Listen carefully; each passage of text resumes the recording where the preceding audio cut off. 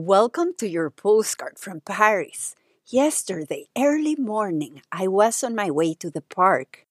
I was about to meet a friend when I received a text saying that it was about to rain. I said, "That's okay. I want to stay." We walked and talked and walked, increasing the speed. It was good to be out, feeling very energized. At some point, we stopped, doing push-ups and various exercises to strengthen the core. A fast run around the Eiffel Tower with a final fast sprint under the rain. Then we stopped, feeling much better than an hour before. We said goodbye with a big smile, a morning walk that transformed into a more active workout to strengthen the core. It was unexpected, yet so much appreciated. Feeling happy, awake, and alive, that is how the day began.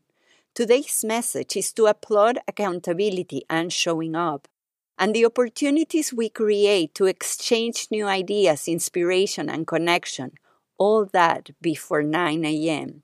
That's what I call a good day. Who is part of your accountability team?